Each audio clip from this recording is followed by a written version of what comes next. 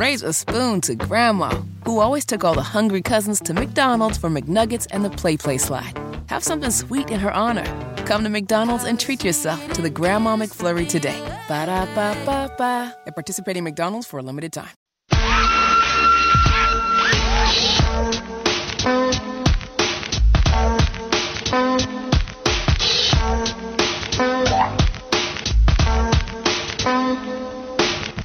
Do you need this on your playlist too, Fitty?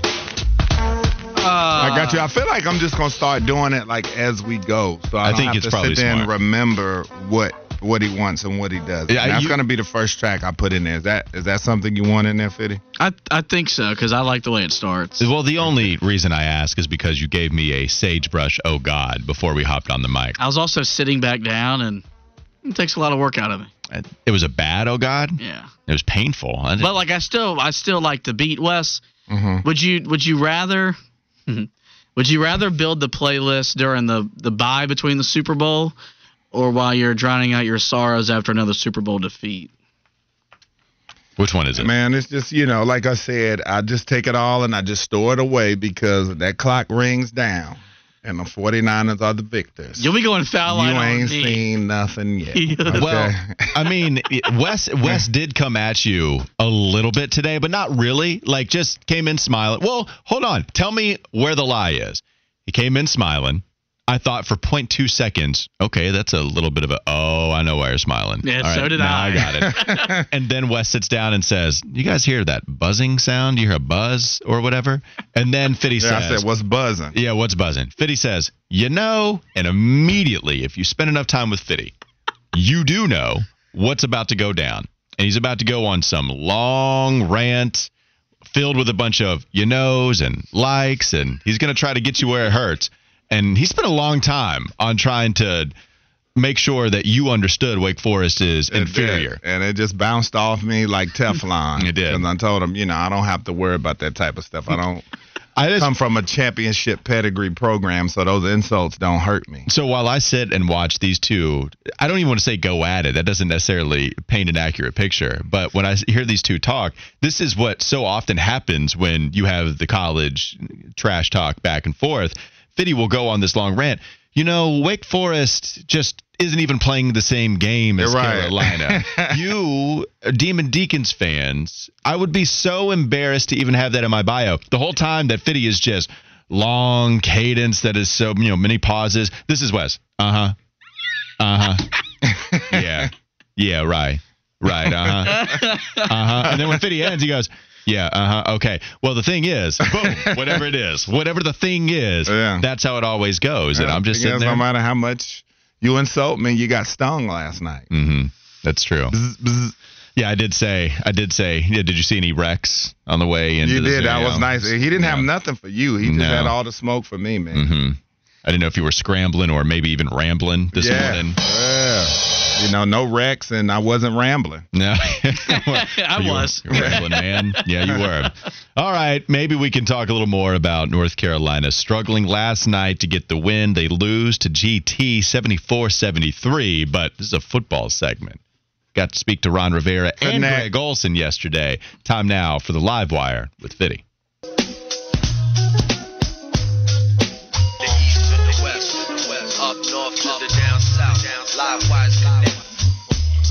Wes, it's all love. Yes, of course. Like, I don't mean anything by it. Oh, what are you getting at? I was just, doing the you likes. Okay. All right, I got you. But you're right. Yesterday, great guest, star-studded show. Ron Rivera, Greg Olson joins them. We'll start with Riverboat Ron. He offered his opinion on what team Carolina should copy, what model they should copy to build around their quarterback in Bryce Young. Well, I would take a long look at what New Orleans did, with Drew Brees. You build up that front. You got a massive center and guard combination. Those three big guys have to be stout at the point. They can't allow any push or penetration. And then make sure we got good athletic tackles to wash those outside rushers. And then give him an opportunity to do the things that he does best, whether it's play action pass, whether it's drop back pass. or it's from the shotgun. These are the things that they need to do with a guy who has that kind of ability. He reads very well. He's a great timing passer. He delivers a good catchable ball. I mean, these are all positive things that, again, coming in, do these things for the quarterback. Walker, first things first, are you a New Orleans guy or a New Orleans guy? No, good question. I'm New Orleans. I don't put the extra stank on and go New Orleans. I think I say both. I'll say them both. It just depends. I say New Orleans sometimes. Mm-hmm. Sometimes I say New Orleans. If I want to put a little bit more Cajun seasoning, I'll go Nolans, and I'll try to go with that. But I always sound like a jerk when I say that. So I usually just go New Orleans. Yeah, New Orleans is what I roll with. When you take into stock what the former head coach of the Panthers said, it's obvious that they didn't do that year one.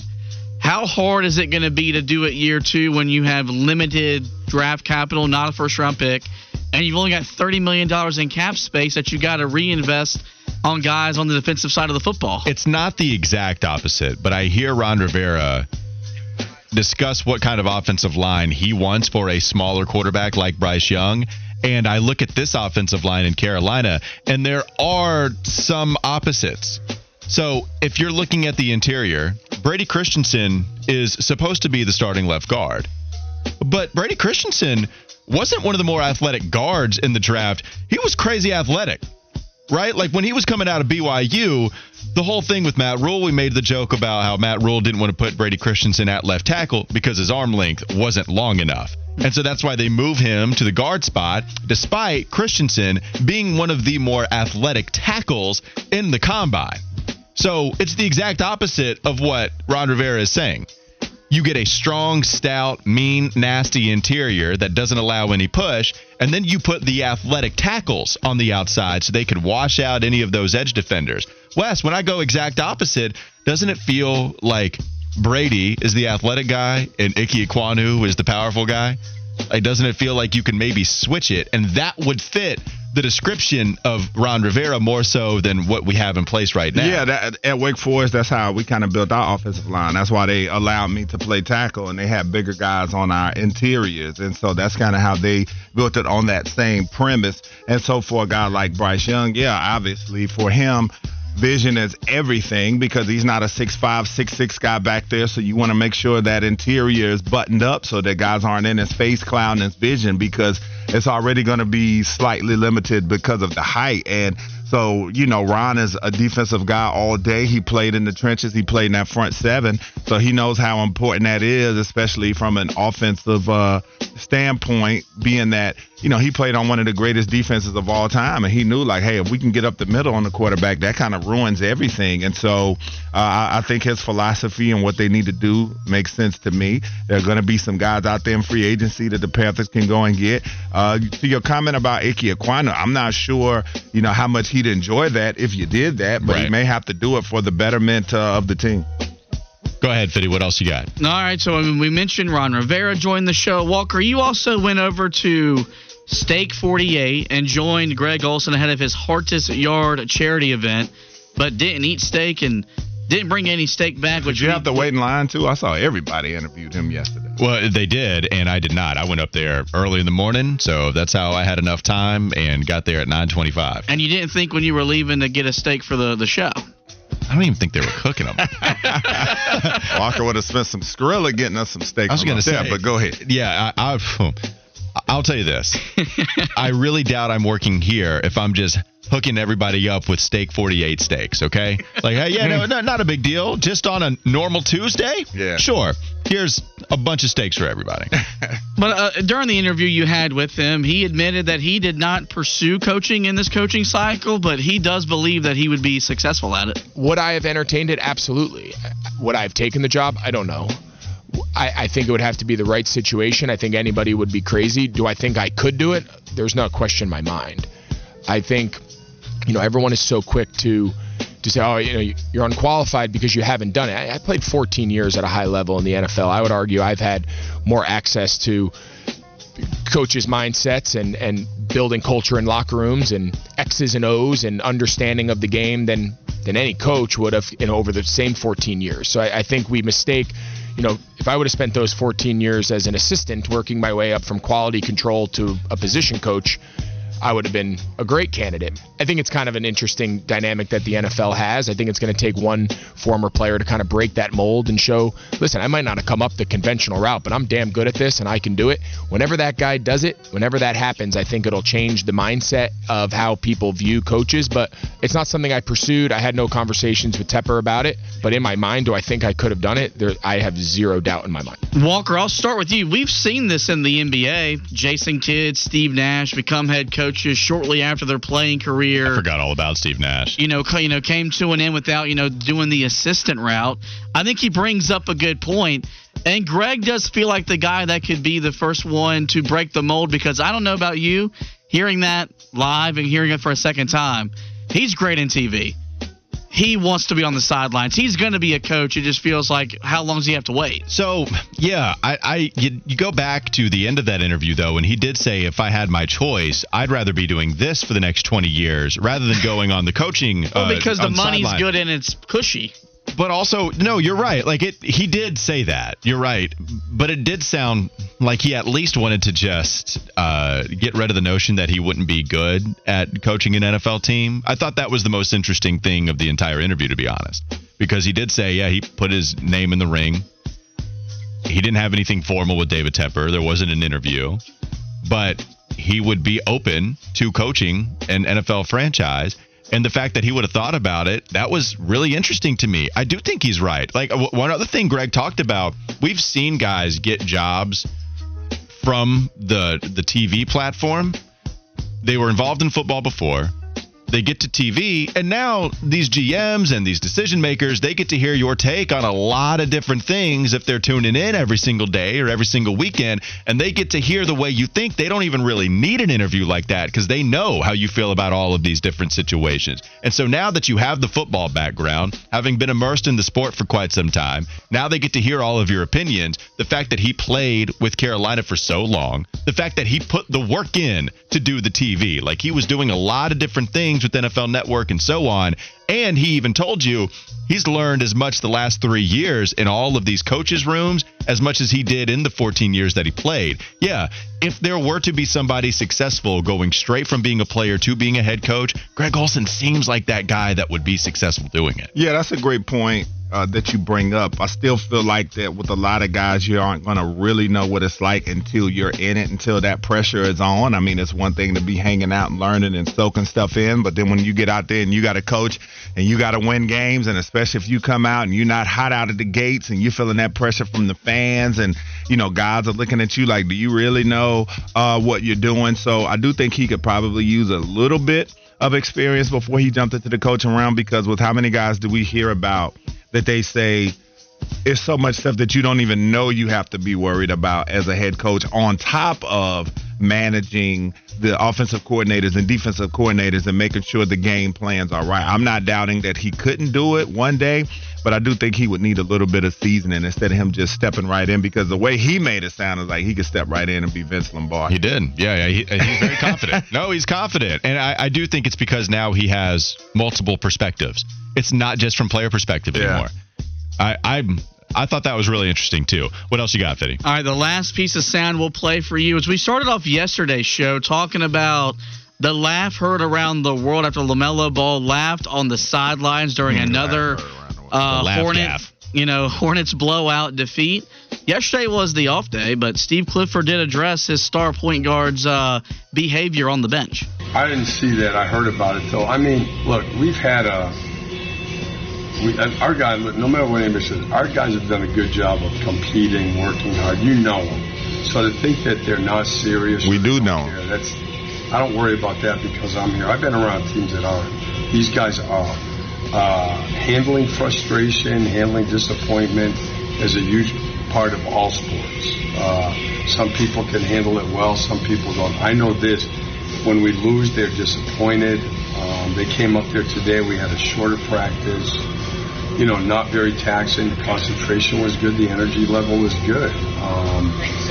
So, again, we have to find out. We have to find a way so that we sustain our play better. But our attitude and stuff is not the problem. Wes, we heard you chime in during that soundbite from Steve Clifford. Do you think this is a team that takes losing and losing as often as they do by the margin that they do seriously? I mean, look, at its core, are these guys that come from winning backgrounds and they're used to winning? Yes. But at the end of the day, like I said, from the fans, all we can go by is what we see and what we hear. And we don't hear enough anger. We don't hear enough frustration from the players about what's going on there. And then when you see the optics of guys laughing and kikiing it up, when you're getting the hell beat out of you for like the 40th time in 2 months, it's going to frustrate some people because they just don't feel like this team takes it serious enough. And the scores kind of reflect that as well. They're lopsided scores. It's not like this is a team that's losing by 2, 3, 4 scores on a nightly basis, and they're right there in a play here, a play there. No, it's been blowout city very often. And so I think that's the thing that kind of gets under people's skin just a little bit and why they don't want to see LaMelo and those guys laughing. And it's a bit of nostalgia, and not to say that players back in the day never laughed on the bench when they were getting beat down, but everybody just goes by what the greats and the legends and the Larry Birds and the Michael Jordans and the Magics and those guys. And I don't think you'd see very much laughing on their sidelines when things are going as bad as it's been going for the Hornets. We'll keep it short here for me. I think LaMelo, the thing about him is it doesn't mean it has to be black and white. You're either a leader or you're not. Yeah. People are complex, and so there are ways that LaMelo might lead. Honestly, I think the way that is that he's in the gym constantly. I don't think you hear any criticism about him putting a lack of work in. Like, this is somebody that loves being in the gym. It's a little bit of a weird personality because here's LaMelo telling you, he doesn't love watching basketball as a kid, but he loves playing it. Like, loves it in the gym constantly. And so that matters, but also he's just not going to be the vocal rah-rah galvanizing of the troops type of player. And if you got to find somebody to do that, that's great, but it's not Gordon Hayward. That's been the MO on him for some time. We thought it might be Terry Rozier, but at least it wasn't enough to change anything here. PJ Washington isn't going to be that leader for them. Miles Bridges we thought might be, but when you take 92 games away from the team because you got a felony domestic violence charge, then it's only going to carry so much weight when you try to be the leader of that squad. Having missed so much time, it goes only to further prove that there needs to be a massive shift with this franchise, and we'll see what can happen after Gabe Plotkin and Rick Schnall decide to make the decisions as majority stake owners. It's Wes and Walker, Sports Radio 92.7 WFNZ. Let's go back to the Carolina Panthers side of things. Dave Canales wrote a book. Wes, did you read it, or did you just see what was written? I saw those excerpts, man. Interesting character, maybe. A little bit more so from Dave Canales. We'll talk about it coming up next on Sports Radio 92.7 FM. Raise a spoon to Grandma, who always took all the hungry cousins to McDonald's for McNuggets and the Play Slide. Have something sweet in her honor. Come to McDonald's and treat yourself to the Grandma McFlurry today. Ba-da-ba-ba-ba. At participating McDonald's for a limited time. Life is so much more than a diagnosis. It's about sharing time with those you love, hanging with friends who lift you up, and experiencing all those moments that bring you joy. All hits, no skips. Learn more about Kisqali Ribociclib 200 milligrams at KISQALI.com and talk to your doctor to see if Kisqali is right for you. So long live singing to the oldies, jamming out to something new, and everything in between.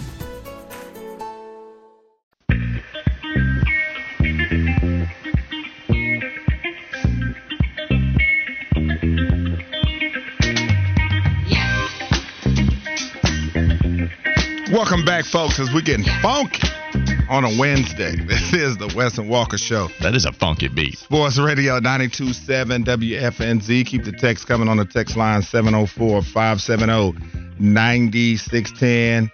Getting back to Carolina Panthers talk, new head coach Dave Canales.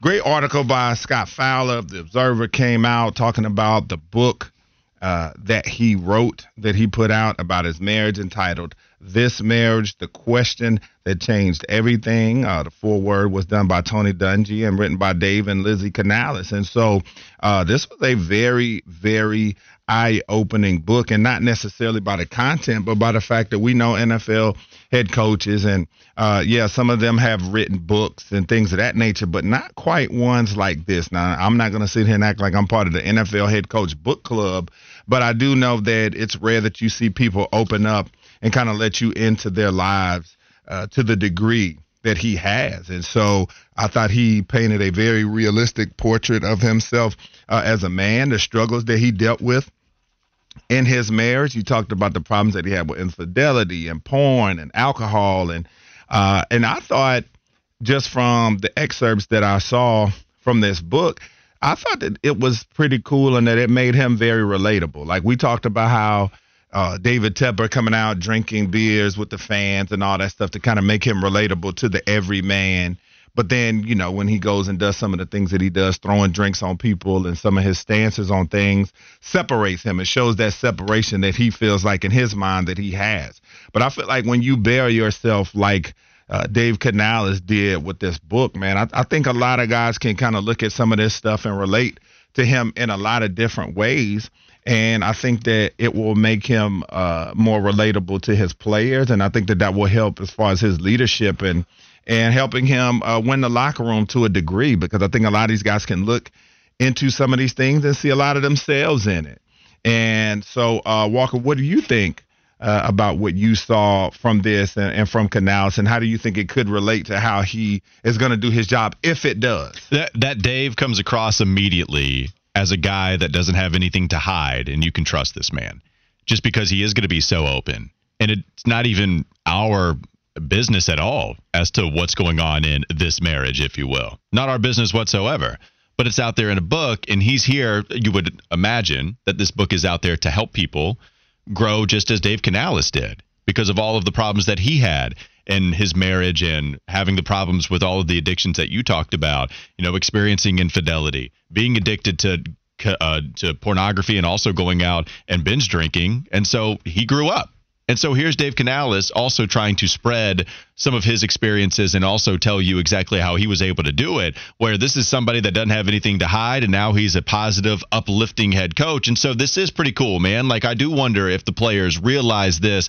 I don't know how many of them are reading the book. I don't know how many of them are just doing the excerpt thing and reading the article written by Scott Fowler of the Charlotte Observer. But now you know how Dave Canales got down a while ago and who he is now.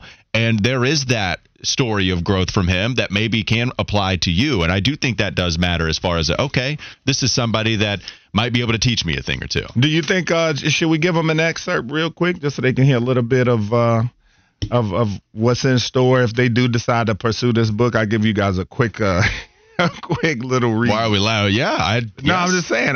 Hey. Sure. So in one of the sections, one of the excerpts from his book says, Lizzie called out our broken marriage, and I made some pretty dark confessions. I needed to stop pursuing sex outside of my marriage, and I needed to stop drinking as much as I was. He said a huge part in the severed intimacy that I was experiencing with Lizzie was because I was addicted to pornography. It was like a gateway drug for me, creating pathways in my brain that allowed me to use sex coldly for my own benefit. It was a secret, silent struggle that I had years before I was married. And so you hear that right there. I mean, that's as raw as it gets. And I think, you know, we had Coach Rivera on, and he talked about Coach Canales holding people accountable from the beginning. And I think that self-awareness is a trait that I really value in a person. And I think that what you saw from him and what you've seen from this book, man, is a guy that is self-aware. It takes a lot for people to recognize the issues that they have going on and to acknowledge those things. And so I do think that when it comes to things in the locker room, like holding guys accountable, I think that that's going to go a long way because he holds himself accountable. The players are going to be able to see it. They have a they have a version of this that they can look at and open up and read it, of a man that is being self-aware. And so I think that when he's asking guys those things, and we know with pro athletes too, you know, these coaches, they get involved, and I don't know how involved Canales will get with the players, but you've heard from many his leadership style and how he wants to know how these guys are doing in their lives. There are a lot of players that are going to be going through this same type of stuff and looking for answers. And it feels like they've got a guy right in their locker room that can help them along with that, whether they read his book or they talk to the man himself. So let's hear. Oh, you got something, Walker? No, I was just going to say, I think when somebody like this, too, who has gone through this type of experience, they're not as scary. They're not as a far goal, like the light at the end of the tunnel is actually a little bit closer than somebody who might have already had it figured out throughout their entire life, and it just feels so daunting to hear a message from that person compared to somebody that did go through a struggle and made it on the other side. Perhaps that is a little bit more relatable for whatever problems these other players might be going through, and maybe they're not, right? Like, I don't want to paint this picture that all these players are going through all these issues, and that's why you hire Dave Canales, because NFL players are, having the exact same issues that he did. It's just if there are some issues that players are going through, Canales seems like a guy that is willing to share his story to help you get through whatever it is you have going on. Yeah, so let's hear that cut from Ron Rivera off of this show called The Wes and Walker Show. And he talked about Dave Canales holding people accountable from the beginning. Mr. Tepper did exactly what he felt he needed to do, and that was he went out and found a young, ambitious head coach. A guy that's coming off of a successful run in Tampa Bay. And I think the thing that, Coach Canales has to continue to do is now feed off of that, build from there. Again, make sure he's holding everybody accountable, starting with himself, first and foremost. And as these guys continue to put these pieces into place, you've got to stick to that. Yeah, and so I think, too, with Canales, how he turned his life around and talking about it in his book, The Character. I feel like he exhibits the character that he's going to want to see from these players and this organization. And I think for a lot of people, it's going to build an amount of respect for him off gate that I don't think that we've necessarily had for coaches coming in here. We may have had respect for them as far as what they did at their previous spot and what they did as far as the tangible results we can see. They had the number 5 defense or the number 2 offense or this, that, the third. But I think this brings a different level of respect for him. And I think that, again, like I said, if you're going to ask people to be accountable, and as you pointed to, Walker, it doesn't make him as scary. It doesn't make him seem as unattainable, because you have some coaches, like I would imagine Patriots players felt like that with Belichick.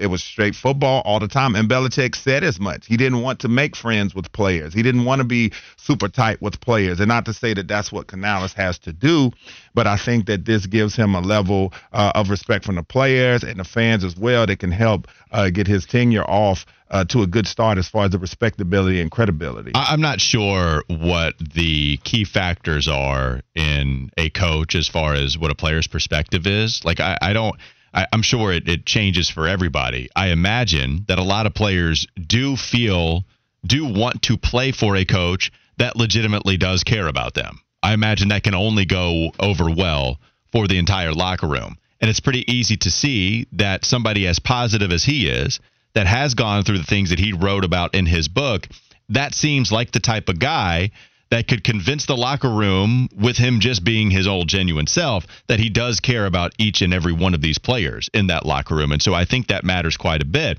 And as we continue to talk about Dave Canales, you played the soundbite from Ron. Here's another one from Greg Olson saying, okay, that's the type of coach that you might be getting, but here's my perspective on what I experienced in 2020 when I spent that one season with him in Seattle. I give him a lot of credit, and I was happy for him. He kind of was able to get out and spread his wings and get the opportunity that he took advantage of down in Tampa this past season, and he did a great job helping get them to the playoffs. I think far exceeded anybody's expectations, and I think of the 4 teams in the NFC South going into the year, I would say the expectations of them were the lowest, and so obviously he deserves a lot of credit. Obviously Todd Bowles has done a great job down there, and I think he did a great job with Baker Mayfield kind of resurrecting his career and standing in the league this past season. So I'm happy for Dave. I hope he does well. I hope he gets us back going. But I think you're going to get an energetic guy. He's the ultimate optimist.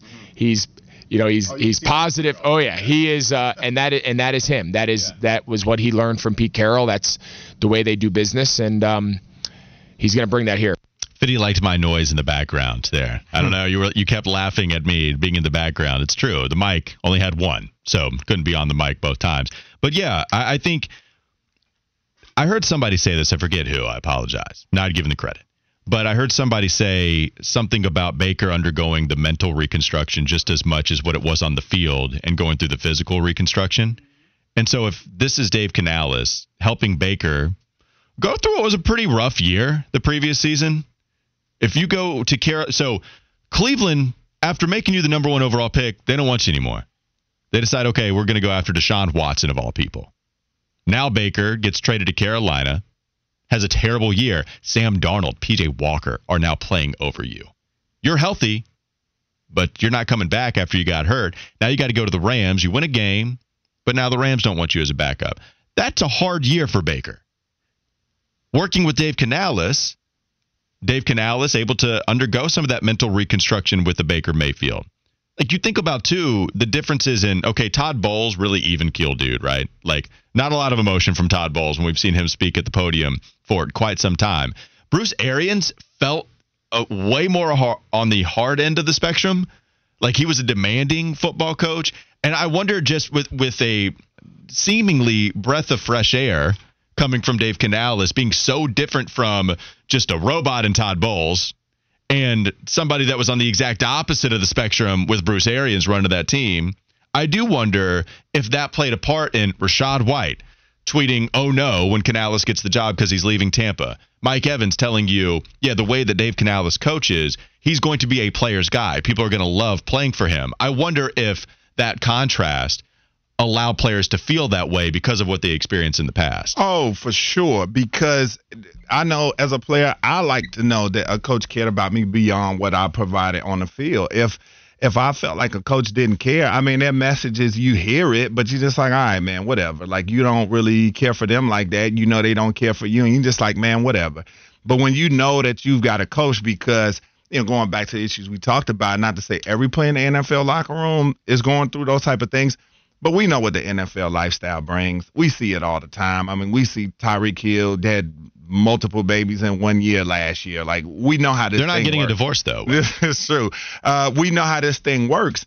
And guys can put on the exterior all the time that, oh, I'm good. I'm this tough football player. I'm doing this. I'm not thinking about anything. But deep down, dudes are hurting. And they want to find outlets, or they want to be able to find answers to their problems. And so when you got a coach that puts this type of body of work out there, that bears himself like that to guys, that is going to endear him to players. Like, there are going to be guys that are going through the exact same thing that he was going through, that are going to relate to exactly what he was. And when that message comes from him in the locker room, he's just going to get that little bit of extra out of guys that say, hey, man, you know, I can relate to this dude. I know this dude cares about me, because he seems like a guy that's there to help and to, you know, serve people. What's going to happen when he tries to relay a message to some of these players and said, look, man, I've been where you are. Yeah. You know, I was cheating on my wife, and I used to go out and drink all through the night, and, you know, I just want to know how you're doing. What do you mean, Coach? I'm doing great.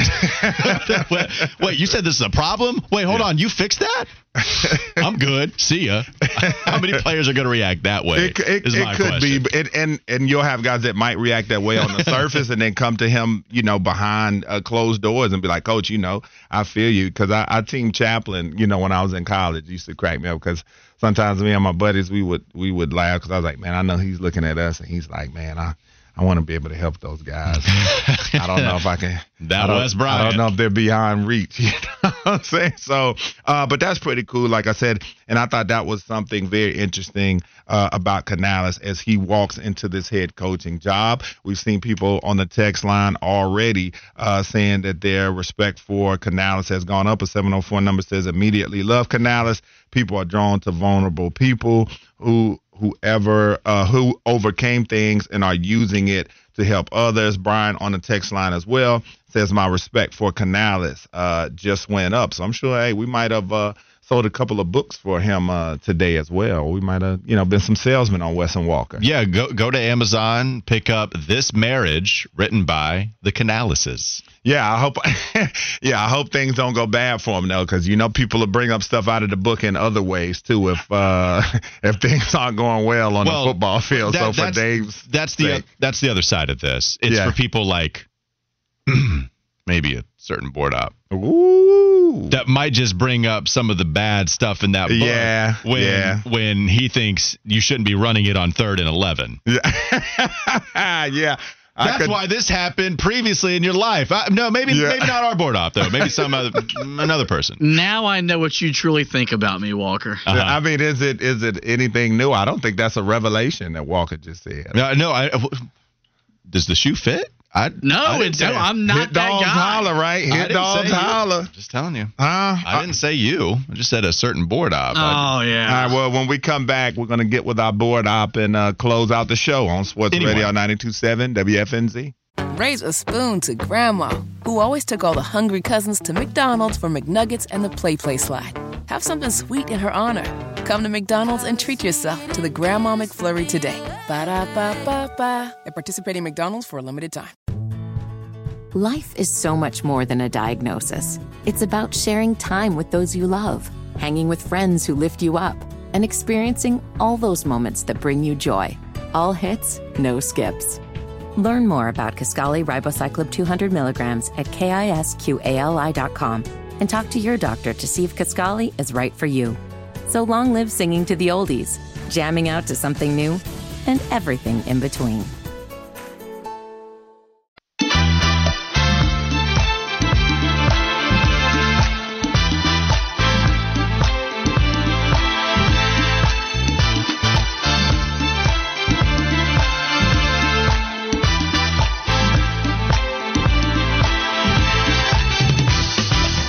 Wrapping up on Wes and Walker at Sports Radio 92.7 WFNZ.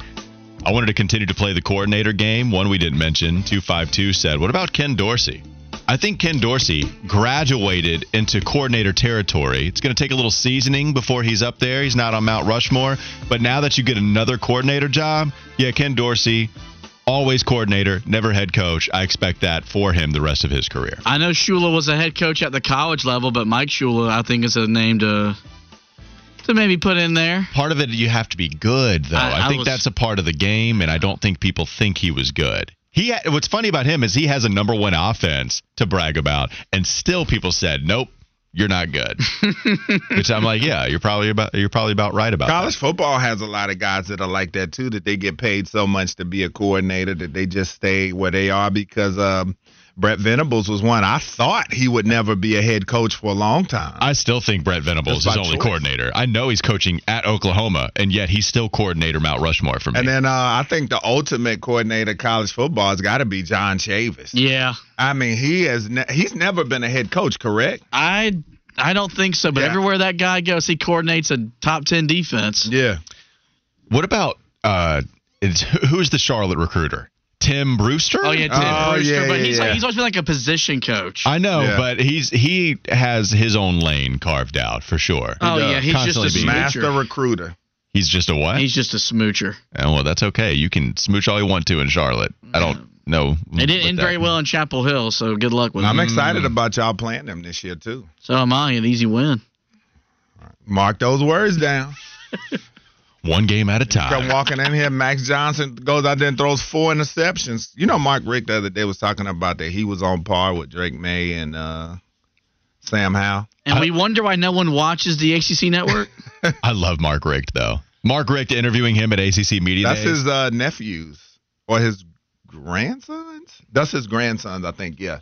I don't know. I just want to know if you had the same experience with Mark Richt as I did, because I love talking to that guy. Well, all right, so me and Mark Richt, you know, it's not like history. Like, we were friends, but the thing that I really get a kick out of is that when I went to football camp at Florida State, he was the offensive coordinator. So then when he was the head coach of Miami and I interviewed him and stuff, I thought that was a pretty cool little moment, you know, for a guy that I had gone to football camp with. And I was, at the time, a defensive end and a tight end.